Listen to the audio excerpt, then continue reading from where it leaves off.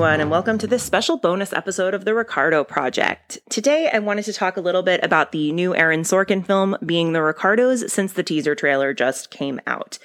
There's been a lot of discourse on Lucy social media about the movie, so I'm going to give my insights to it, my reaction to it. I don't think I feel too differently compared to everybody else, but here's the gist. Before the trailer even came out, I was not excited about this movie for a couple of reasons. The first was that I didn't like the casting. And I don't really care about this like Twitter dialogue that's gone on about how Nicole Kidman has had a lot of, potentially had a lot of Botox or any kind of, modifications made to her face as she ages. I don't care about that. I think that it comes off as a little bit shamey, as though she can't do her job, as she can't move her face. And I know that that might sound weird considering that Lucille Ball had such an elastic face. It's such a part of her as an actor. But I just don't think that just didn't affect me the same way. What upset me was that before the trailer even came out, there were lots of interviews featuring Nicole Kidman, Javier Bardem, Aaron Sorkin, where they talked a lot about the movie not really being a comedy and that it wasn't a comedy, or that it was actually, I think Nicole Kidman said something along the lines of like, it's actually very serious.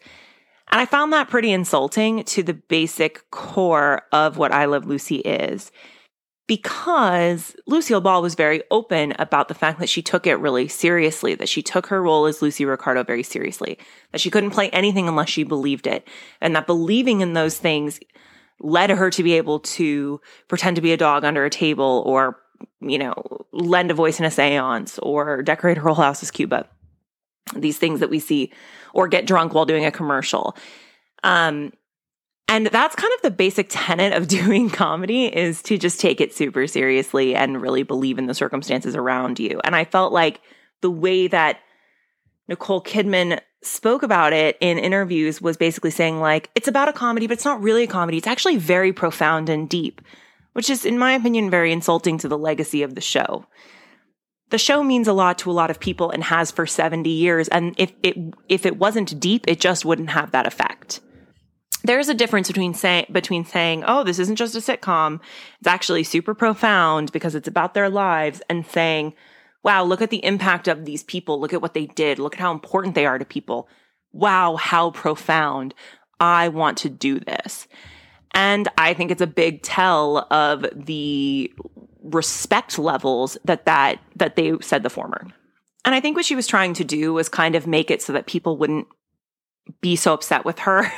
And I think she was trying to kind of say, like, I'm a dramatic actress and this is a very dramatic movie, even though it's about comedians. So, like, whatever.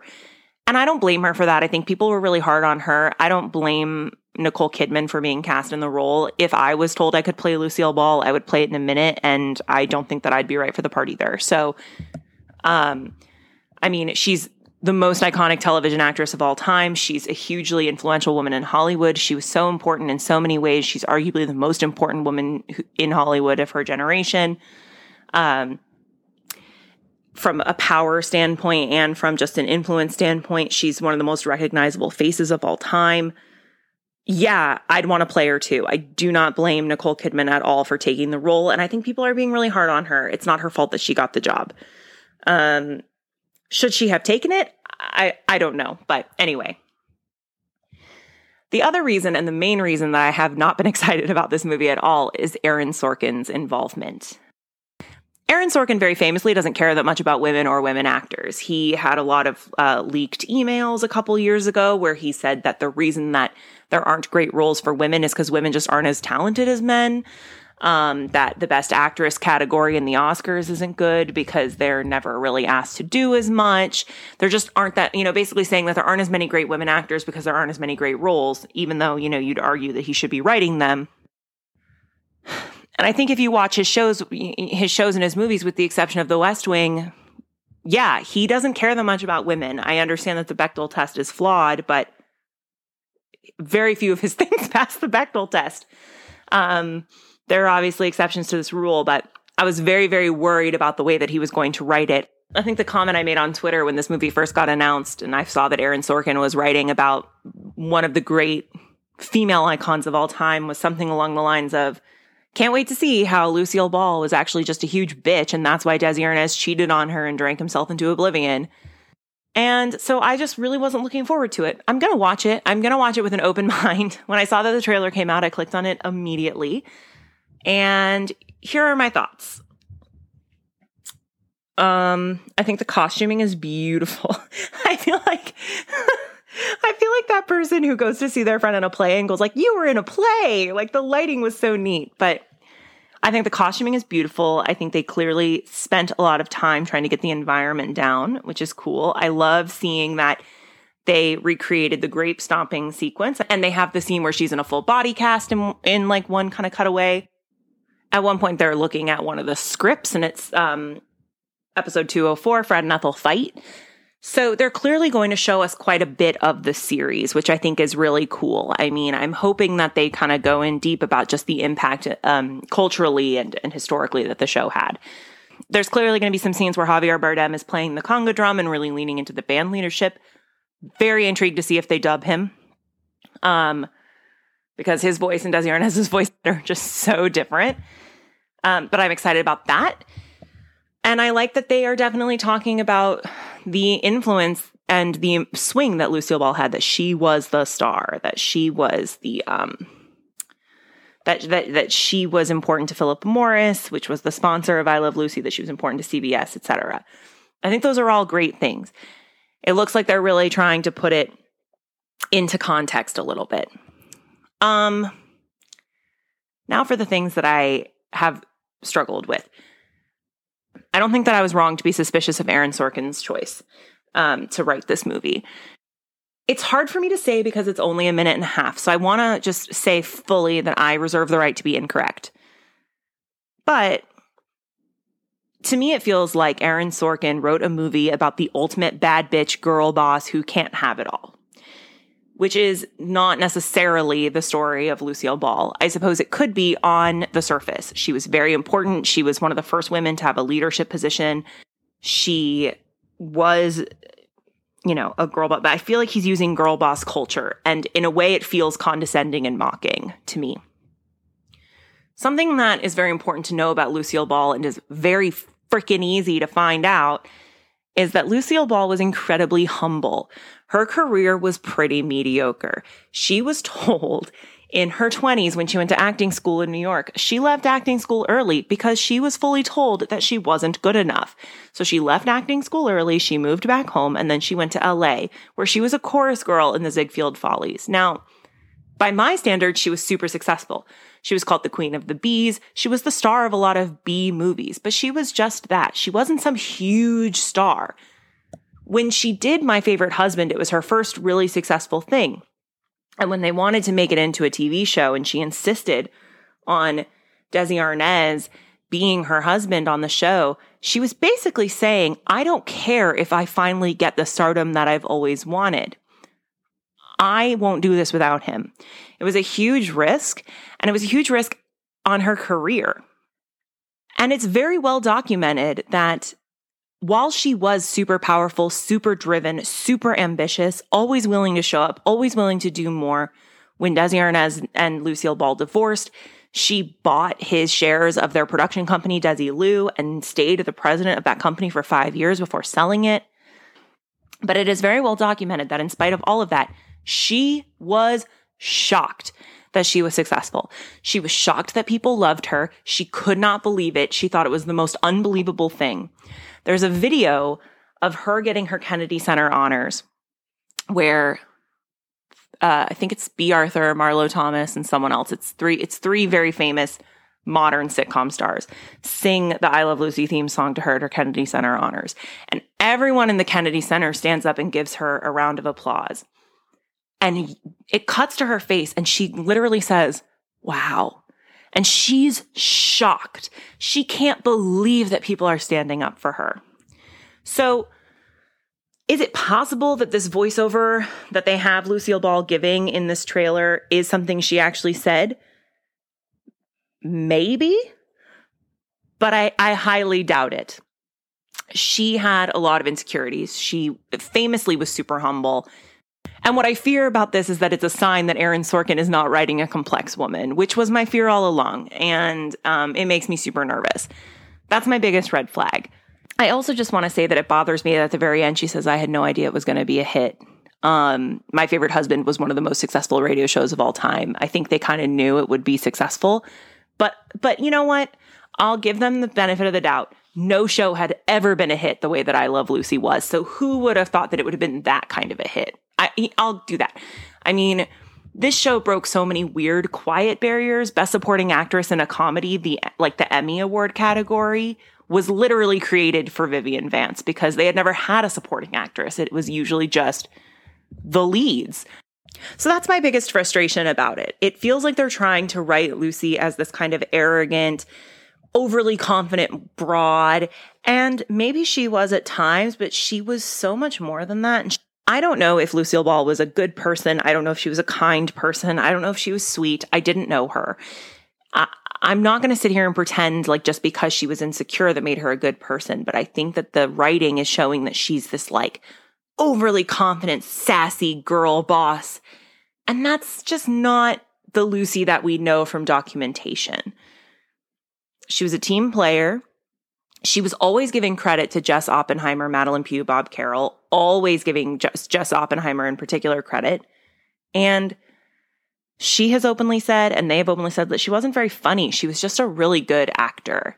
And I feel like someone who, I just feel that the characterization is off. That's how I feel. The characterization is off. I'm concerned.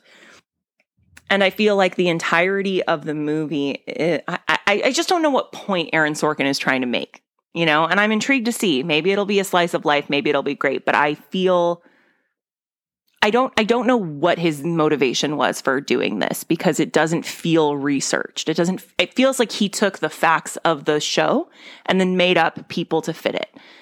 That the trailer does not give me any indication that he did any research into these people's actual personalities or dynamics. And so I'm really interested to see a full trailer. I'm really interested to see what comes next.